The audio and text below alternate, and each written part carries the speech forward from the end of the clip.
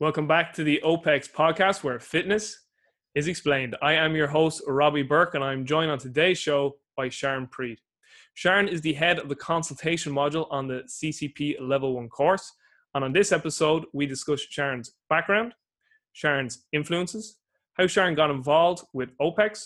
We discuss the importance of consultation within the coaching process. I asked Sharon about the biggest lessons she has learned so far in her career. And finally, I asked Sharon the big question.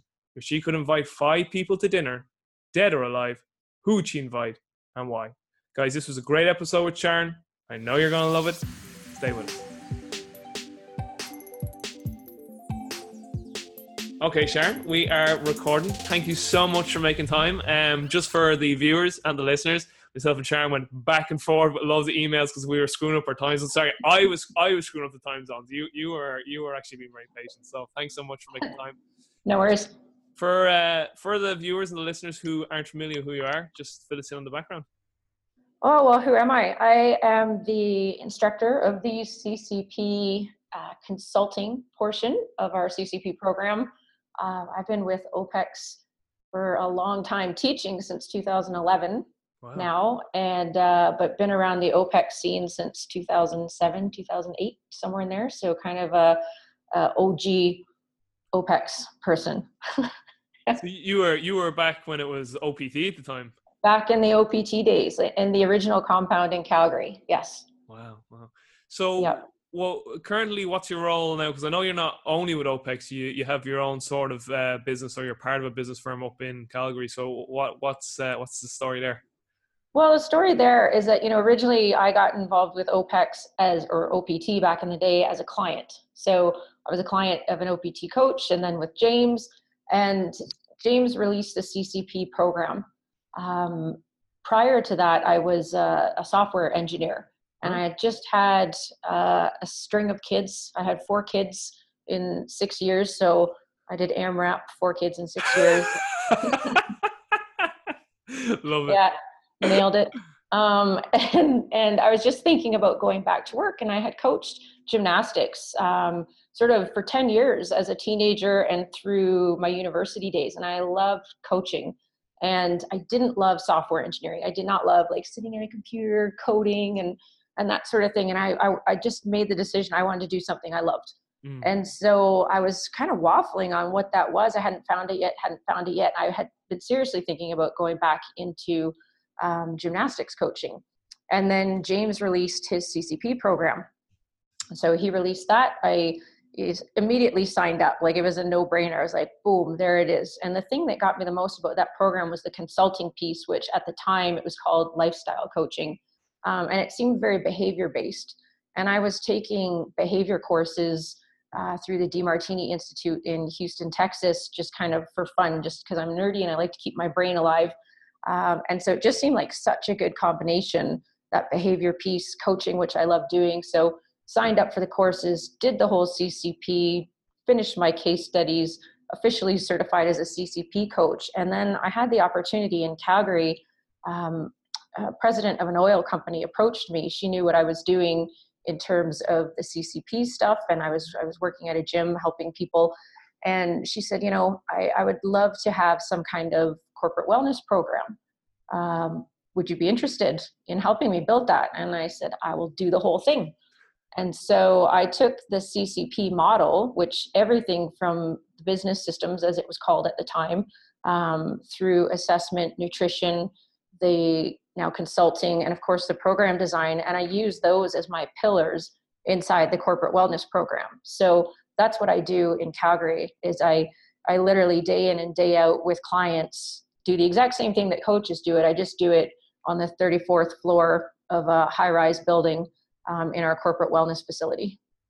Awesome. That is awesome. So a question I love to ask every guest and every human that I get a chance to interact with, or lucky enough to interact with, is about their influences. So who would you say have been your biggest influences on you, not only professionally, but personally?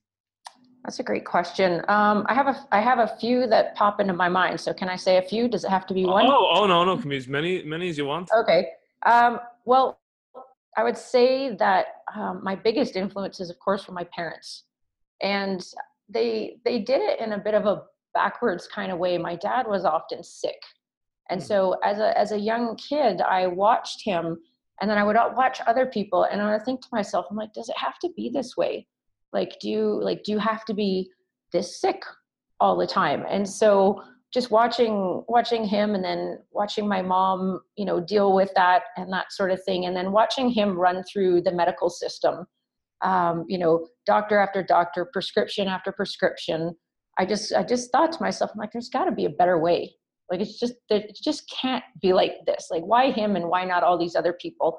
And so I kind of see my dad as the kind of guy, like, looking up to doctors, got stuck in that grind of prescription side effect, prescription side effect, prescription side effect, and so on that cycle goes. And, not to say anything terrible about doctors in acute medicine, they can be obviously fantastic and save lives. And sometimes I think that when we treat our symptoms and we don't treat root causes, it can create more problems for people. So watching my dad go through that cycle of ill health, and go through a system that never really could help him, to this day, still buying into that system to a certain degree, that was a massive influence on me. So I always wanted to live that healthy lifestyle, was very cognizant of my body and the symptoms it was giving me. And then, searching out natural ways through nutrition, good, healthy lifestyle, sleep, and that sort of thing to create a better foundation for myself.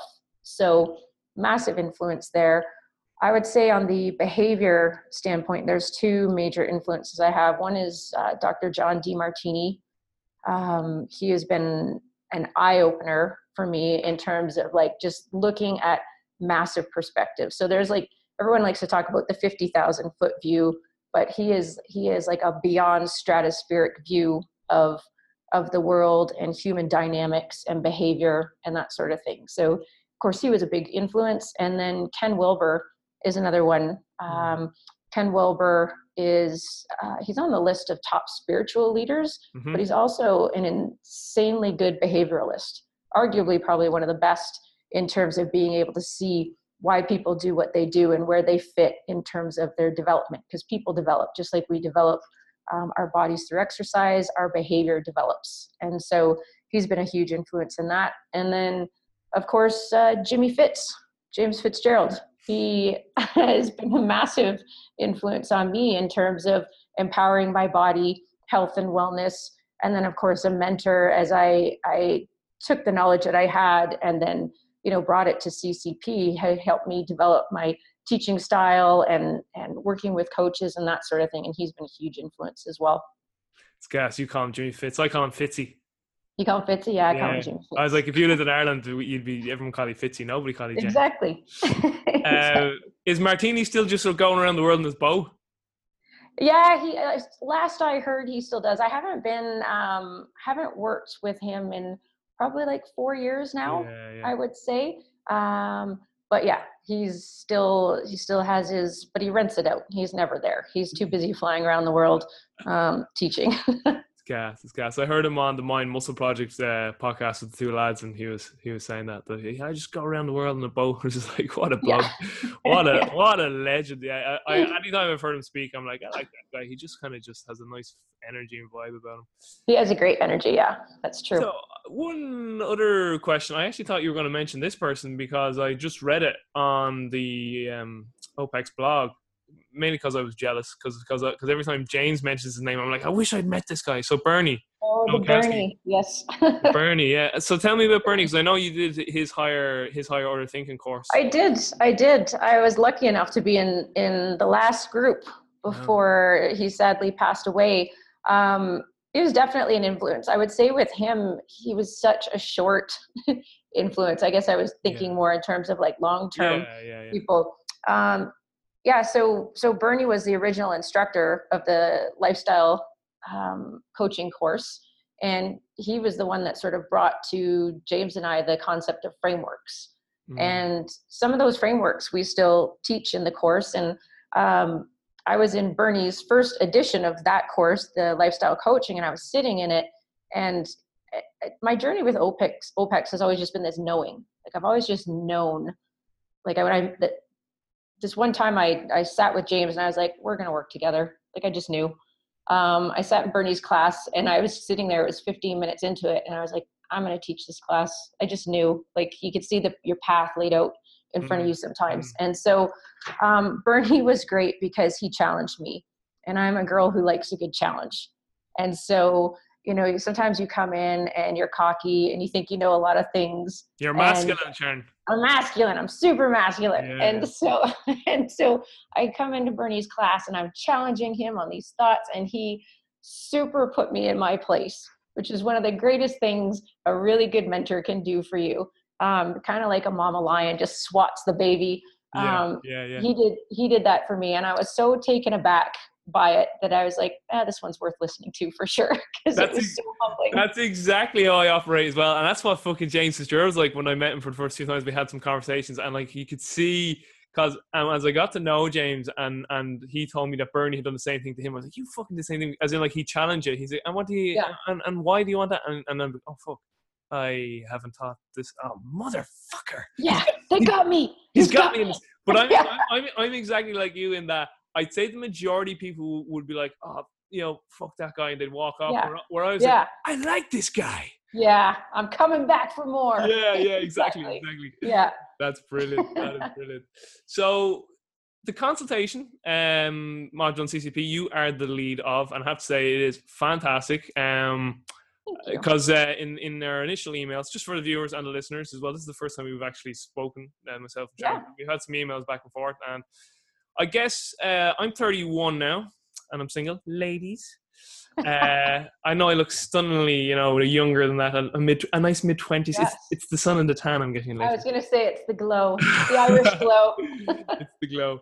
But over like the last few years of my life, I have done a lot of study into human behavior, and some of the biggest influences on me, you've mentioned yours, guys like Jacques Fresco, who passed away recently. He was the head of the Venus Project, a very interesting guy to study. A guy called Joseph Shilton Pearce, actually, who passed away in 2016, another huge influence, wrote some phenomenal child development and spiritual development type books. And Bruce Lipton, who wrote the Biology Belief. And I always say this with these three gentlemen, like what Lipton brought to my attention was epigenetics and how the environment is massive in shaping an organism. Yeah. And then the other two gentlemen were of a very similar ilk to Lipton. They might have used the same words, but they would have referenced epigenetics and how crucial the environment is in shaping an organism. And what I really started to appreciate from those three gentlemen's work was that everything is the way they are for a reason, including yourself, of course. And you always talk about this, about the lenses people wear and the frameworks and all that. So that's why a lot of what you teach and the way you teach in the word and really resonated with me. But when I learned that, it gave me the appreciation of trying to establish more compassion, more empathy, more understanding, and always trying to step back. And as you talk about John DeMartini, like, you know, he even looks like these massive global pictures. Like when it comes to human behavior, for me, like it's about trying to step back and always ask why, and realize that there's so much more to what's going on right now in this moment in time with this individual than what initially meets the eye. So again, what those gentlemen made me realize was just that everything is there for a reason. And once you come to an appreciation for that, you really just got to see everything through, or try and see everything through a lens of compassion and empathy and understanding and discernment.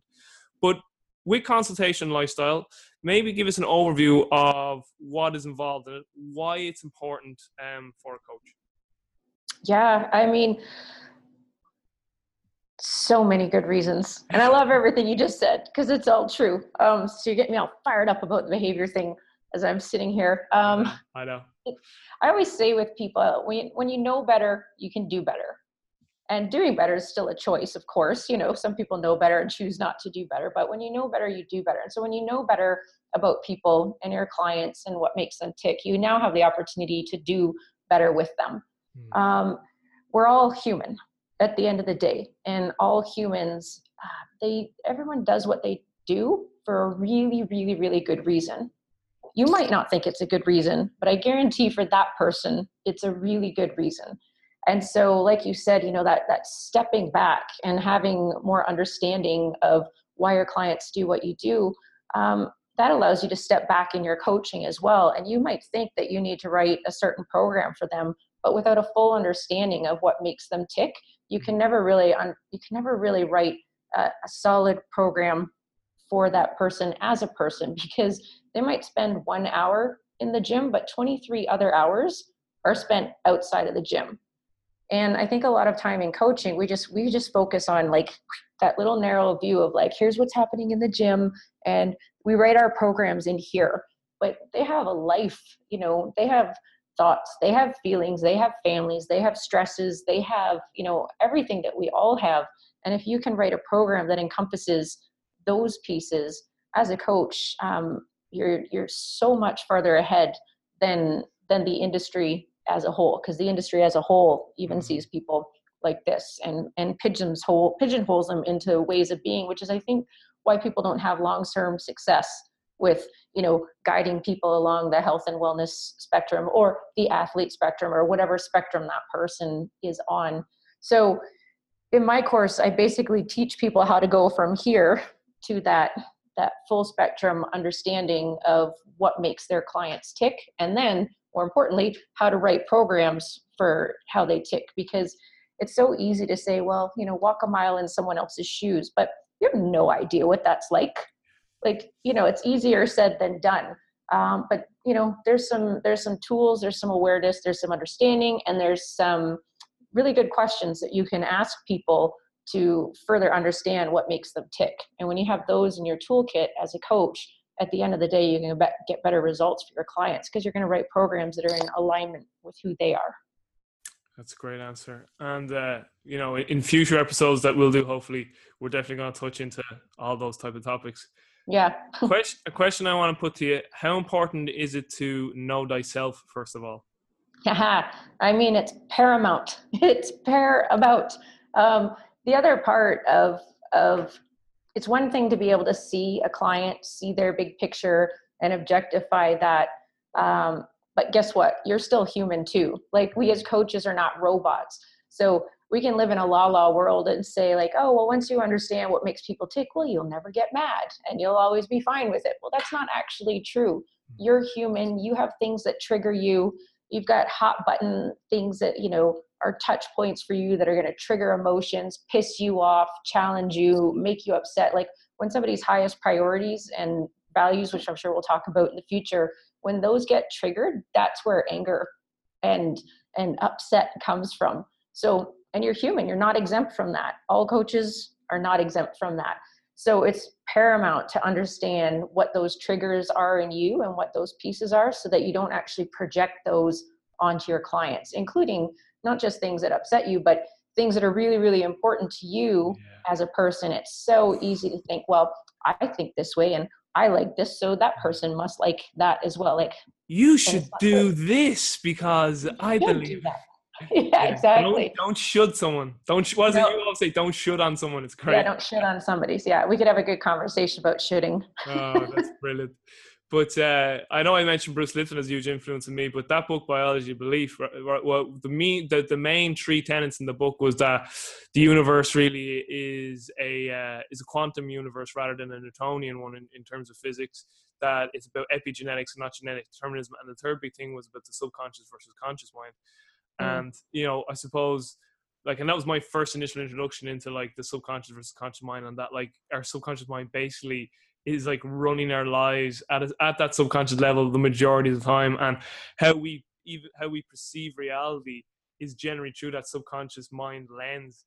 And and it's just, so when I'm trying to explain to people, I'm always like, you know, people are the way they are for a reason, and they're often oblivious to the reasons that they are the way that they are, because these belief systems they have are in their subconscious, and it's about bringing that subconscious to an awareness. Because I remember a great saying from Paul Chek. He's got two great sayings about what it is to be a spiritual person. The first one was, being spiritual is nothing more than being responsible for what you bring into creation moment to moment, which I think is a beautiful definition. Oh, that's a good one, yeah. But the other one he always talks about is, another definition of being spiritual is being aware of your awareness, which I think is a really, really good, like almost oxymoron. Yeah. It's really good. But just another thing I just want to touch on with the hot button thing, Paul Chek also says something too. He's like, you know, when like somebody is just doing something, and you do have an appreciation for like everyone is the way they are for a reason, and you know, everyone's been influenced by their environment, but still something they do just annoys the bejesus out, as we would say here. And what Paul Chek brought to my attention was they're doing something that reflects something you don't like within yourself, and it's driving you bananas. So every time now, it's really helped me, that sort of thought or that mindset, because when someone like is doing something, I'm getting annoyed by it, like within my own head, I step back and go, why does that annoy me? Like, what is it? Yeah. What is it about me that's making me feel like that? Which I thought was very interesting by Paul, because he was like, usually it's our parents we feel that around the most, like, and it's like, oh, but is it like, do I have that trait? Like, you know, so like sometimes I'll see someone a big procrastinator, and they'll see like their dad or something procrastinating, like on like not doing healthy things, and you're just like, well, maybe it's because you procrastinate in other parts of your life, and it's just an insecurity that's born up in you. So I thought that was a really interesting take as well. Oh, it absolutely is. The whole piece around traitology, if you will, like that so-and-so has this trait, so-and-so has that one. You are human. All humans have all human traits. Yeah. So nobody's exempt. No one can say like, well, I am never mean. I've never been mean in my life. Only that person is mean. And which is not true. We've all been mean to somebody at some point, or we've all been happy, or we've all been sad. Like no one is exempt from any human trait, because you're in fact human. And so when you see it in other people, whatever you see, dislike, resent, and hate the most in someone else is a trait that you've disowned in yourself. Yeah. You haven't owned it or whatever. But on the flip side, so that's the negative stuff. On the positive stuff, whatever you admire, enjoy, put on a pedestal in someone else is also a trait you haven't owned inside yourself. So we project both the good and the bad that we don't own in ourselves on other people. Yeah. And just going off good and bad there, I mean, that's another conversation we'll probably have at one stage, because, it's not even as black and white in that. Like, people like could say, oh, that's you like say good and bad. And it's like, well, the bad is actually being a good thing, because it's bringing an awareness of something to you. So in the long run, it's like, I don't know if you ever are listened or influenced by Alan Watts. He'd be another huge influence on me in terms of like. No, I haven't listened to that one. Oh wow, Alan Watts! You know, oh my God, he's like he died many years ago, like in the 70s, but he's an old English philosopher. Like, he's got hours of audio on YouTube, like and his voice. Okay. But he was an individual that made me realize that like everything is because it's meant to be. So for instance, he has this famous lecture of like, stop trying to make everything good. So his whole thing was like, you cannot have good without bad. You can't have left without right. You can't have man without woman. You can't have day without nighttime. So he's like, do you not see, like, if everything was good, you wouldn't know what good would be anymore. It's like, if it was daytime all the time, you'd never know at nighttime. He's like, the universe works in contrast. We need contrast. He's like, trying to have everything one way, as in like everything has to be good. He's like, it's trying to poke this finger with the same finger. He's like, I can't get to the tip of this finger. He's like, it's a fruitless endeavor. So he's just like, you wouldn't know saints without sinners. And he's like, it's all a part of the process, and it's necessary. So I always love that. And again, it goes back to like your own perceptions, like to you. And I mean, you teach this for a living, so you know as good as I do, in that two individuals, same situation, two completely different perceptions of the situation. One person sees it as an obstacle, other person sees it as an opportunity. Yeah, completely different. Yeah, and that universal principle is that there's opposing forces in everything. All you have to do, that's what I love about sport and fitness, is that it's so obvious in sport and fitness as well. You need rest and recovery as well as challenge and working. Like, you need the support, you need the challenge, you need both. Eccentric, concentric, catabolic, anabolic. Like, there's opposing forces in everything. And your body maintains homeostasis at all times. And one thing I've kind of adopted or created as a philosophy for myself, there's behavioral homeostasis as well. And so you'll have, let's say, quote unquote, positive thoughts. You'll have quote unquote negative thoughts, and both of them are there to balance your psychology as well. So one's not necessarily good and one's not necessarily bad. They just, it makes you sound very Buddhist, but it just is, it just is. But really, they're there to help balance and create homeostasis in your behavior and your psychology. And I could go down a deep old rabbit hole on that one. Oh, we will.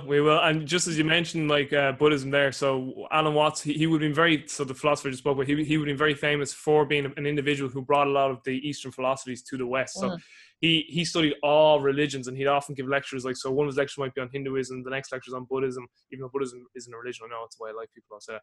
But like he'd even talk about like the Quran and the Old Testament, the New Testament. He Mhm. brings it all together.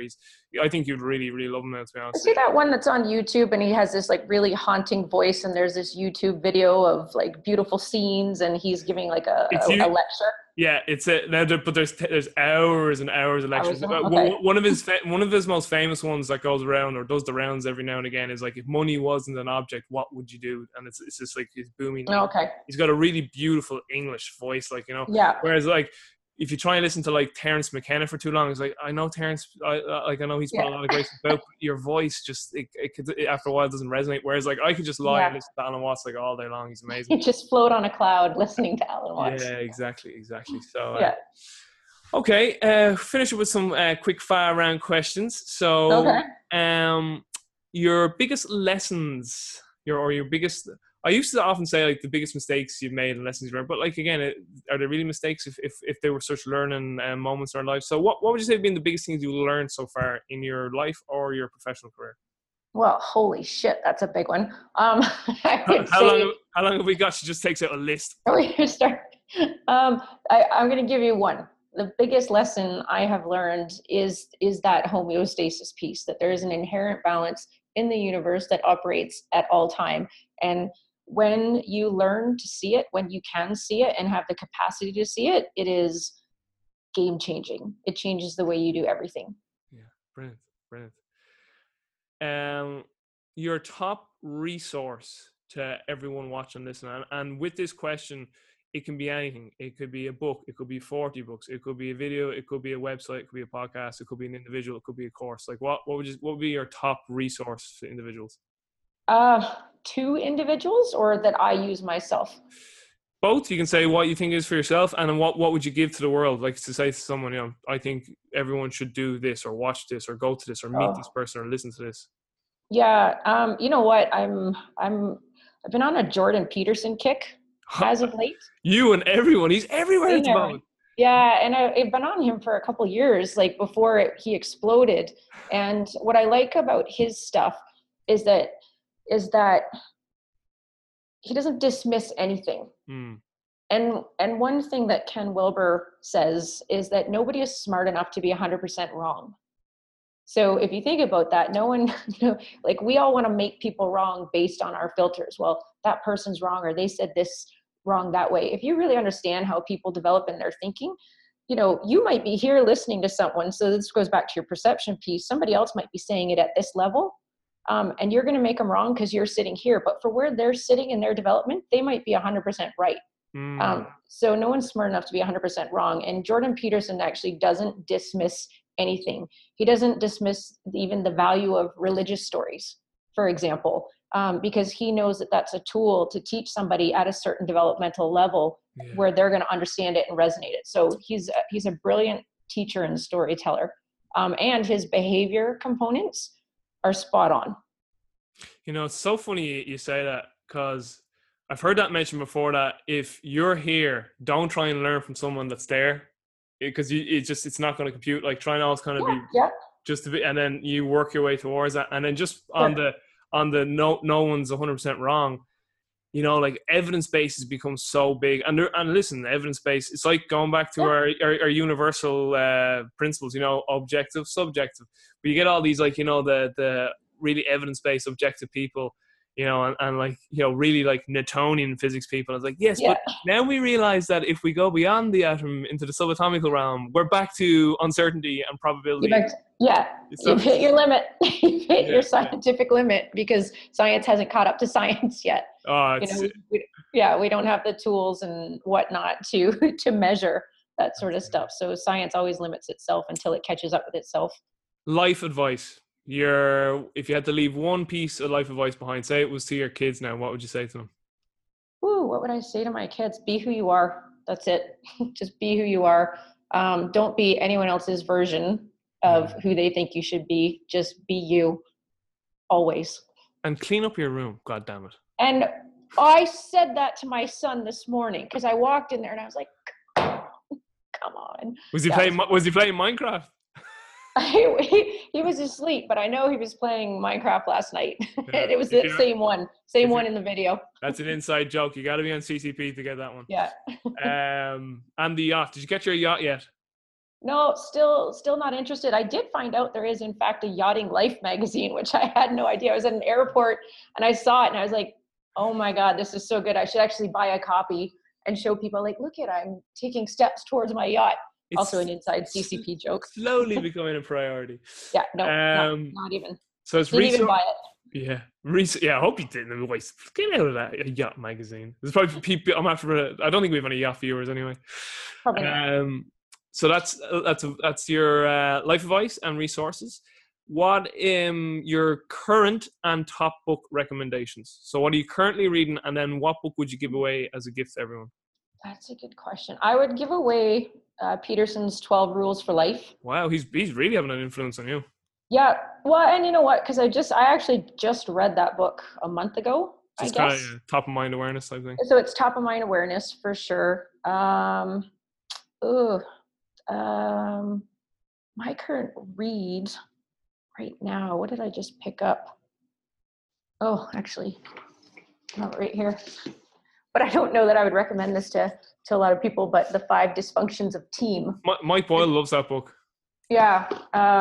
Anyways, because I'm doing a ton of culture work right now in building out culture. So basically, on the corporate wellness side, the president of the company wants wellness and fitness to be just it's a no-brainer in this company. Yeah. And so part of that comes down to leadership, and there's some fracturing in the leadership, different levels of leadership between levels. So that's why I'm on that book right now. Great stuff. Yeah. I'm actually reading a bit about culture too at the moment, because a book I'm reading, it's actually called The Governing Dynamics of Coaching, and like the actual first part of the whole book is like, you need to set culture, and then the author Jane Smith says like, it starts with you. You got to live the culture. Yeah. Like, so yeah, kind of go back to Gandhi's be the change you want to see within the world. Yeah. Okay. Last two. I love these questions. So for whatever reason, you've only got 1 year left on Earth. I used to say to people, you've only got 1 year left to live, but like now I say, listen, you've just got 1 year left on Earth. Maybe we're going to Mars. Who knows? We don't know. We don't know. Yeah, maybe Elon Musk figures it out in the next year. But you've only got 1 year left on Earth. How would you spend that year? Ooh, that is a great question. I would travel a lot. I love traveling. I would teach what's in my brain, because I don't ever feel I'm gonna. Let's say I'm leaving Earth, whether I'm leaving my body or taking my body with me, but I don't ever feel like you should die with the stuff inside of you. So I've made, through a number of mentors, have made some really great connective pieces. There's a book I'm working on right now, but it's still inside me and partially on my laptop, but I would just spew that out like a mother just to get it out of me. Yeah. And I would spend time with my kids. Yeah, great stuff. Okay, I'm over in Calgary, and for whatever reason, I've managed to track you down for dinner. You couldn't get out. You're like, oh shit, he's in town. Don't let him know I'm here. He knows you're here. Get away. Damn, he's found me. So we're gonna go. I invite you out to dinner, and I tell you, listen, don't be freaked out. And you're like, you're pretty weird, and I'm kind of used to you already. But I've got magic powers, I say to you, and you're like, what are you talking about? I can bring people back from the dead. You're like, right, we're definitely not going there. No, hear me out, Sharon. Hear me out. I can bring people back from the dead. I got some strong smelling salts. Oh, wait, joking. But the question is, if you could invite 5 people to this dinner, dead or alive, who would you bring to the dinner and why? Oh, good question. 5. Yeah, 5 people. I would bring my grandma, who passed away when I was 10. Because I have when someone dies when you're young, you have a sense of who they are, but you have a childlike sense, like kids work on feeling, right? So I have this feeling of like this love that she was, but I would love as an adult to pick her brain and say, you know, what's up? Like, or why was my dad the way he is? Or, you know, what was life like at this point in time? And she left some memoirs that she wrote, and some of them she tells the story of when her husband dies, and it actually makes me cry when I read it every single time, because it was just so much feeling. And I would I would just love to have that conversation with her of how she overcame such a tragedy. Because whatever was built into her, I know has been passed down to me, and it would be really cool to get an understanding of those behaviors that were passed down to me, and kind of just have a conversation about them. So my grandma for sure. Who else would I invite? I would invite Bill Gates, actually, because I think he's obviously insanely brilliant, nerd of all nerds, which I appreciate. As a software engineer in my former life, and just like, I would love to learn from his brain about how he, conceptualized all of these pieces, which I know, some were borrowed, stolen, that sort of thing from other companies. But just to get a understanding of his baseline vision when it all started coming to him, and the fact that he's a philanthropist now, and is making a dent with what he created, I think is really cool. Who else would I invite? I would invite Queen Elizabeth. Really? I would, because I think that she has had an absolutely fascinating life, not of her own choosing, but as someone who has chosen to make the absolute best of it, like to do her service all in. She just went all in on it. She's obviously gone all in on it. And she has met, I think, some of the world's most fascinating people. And I would love to know if all of it was surface, or if they've ever had any deep discussions, or if she's kind of kept it all surface level. So because she's been connected to so many people around the world, and is the most, I think, visibly recognizable woman in the world, as well. So I think that'd be fascinating. I would, there's like one nasty little part of me that wants to say, well, Princess Diana, because that'd be super awkward with the Queen and Diana. But I don't actually mean that. That's just me fucking with the system. What am I at? You could just see that, couldn't you? She just walks down, like the Queen's there, and then she just walks, swans in, sits down, and just looks at her. How are you, you old bitch? Yeah, exactly. And me just sitting there going, I put this together. Hello, I did this. It was me. Yeah. And you're not leaving this table till you kiss and make up. Well, they don't have to kiss, but make up. Yeah, exactly. Let's just come on. 2 more people. I need 2 more people at this dinner. You know who else I would actually have there? This is going to sound contrived, and I don't mean it to sound contrived, but I would actually, I'd have my best friend there. Yeah. My best friend Leanne, who is actually James's wife. But because her and I think so alike, and she challenges me in my thinking, and I challenge her, she's one of my favorite people to be around. So I got very selfish there for a second. I was like, who do I want to spend my time with? And that is someone I want to spend my time with.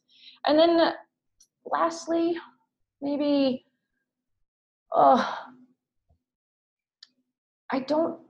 this one is maybe because it's top of mind because I'm listening to one of his audiobooks right now, but Tony Robbins. And you mentioned him earlier, so I think you may have planted a seed.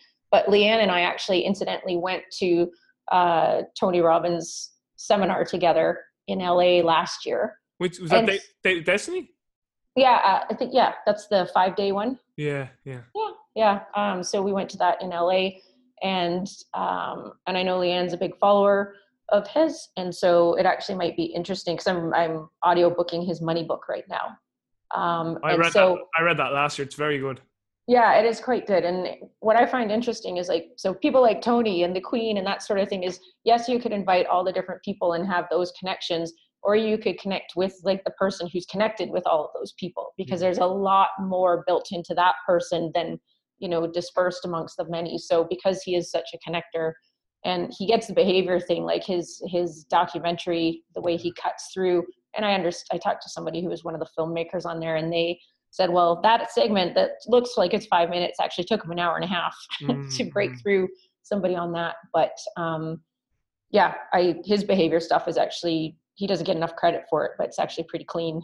Yeah, that's his documentary is very good. I'm Not Your Guru. Is it? Have Yeah, you seen the Queen Elizabeth series on Netflix? Is that on of Netflix? course I have. Yeah, I Of was course I thinking. have. I was thinking you had it. I was thinking you had Well, it. I find that series so fascinating because it really gives you insight into what life must be like for that person that we've all seen our entire lives, and people judge her like crazy Oh yeah.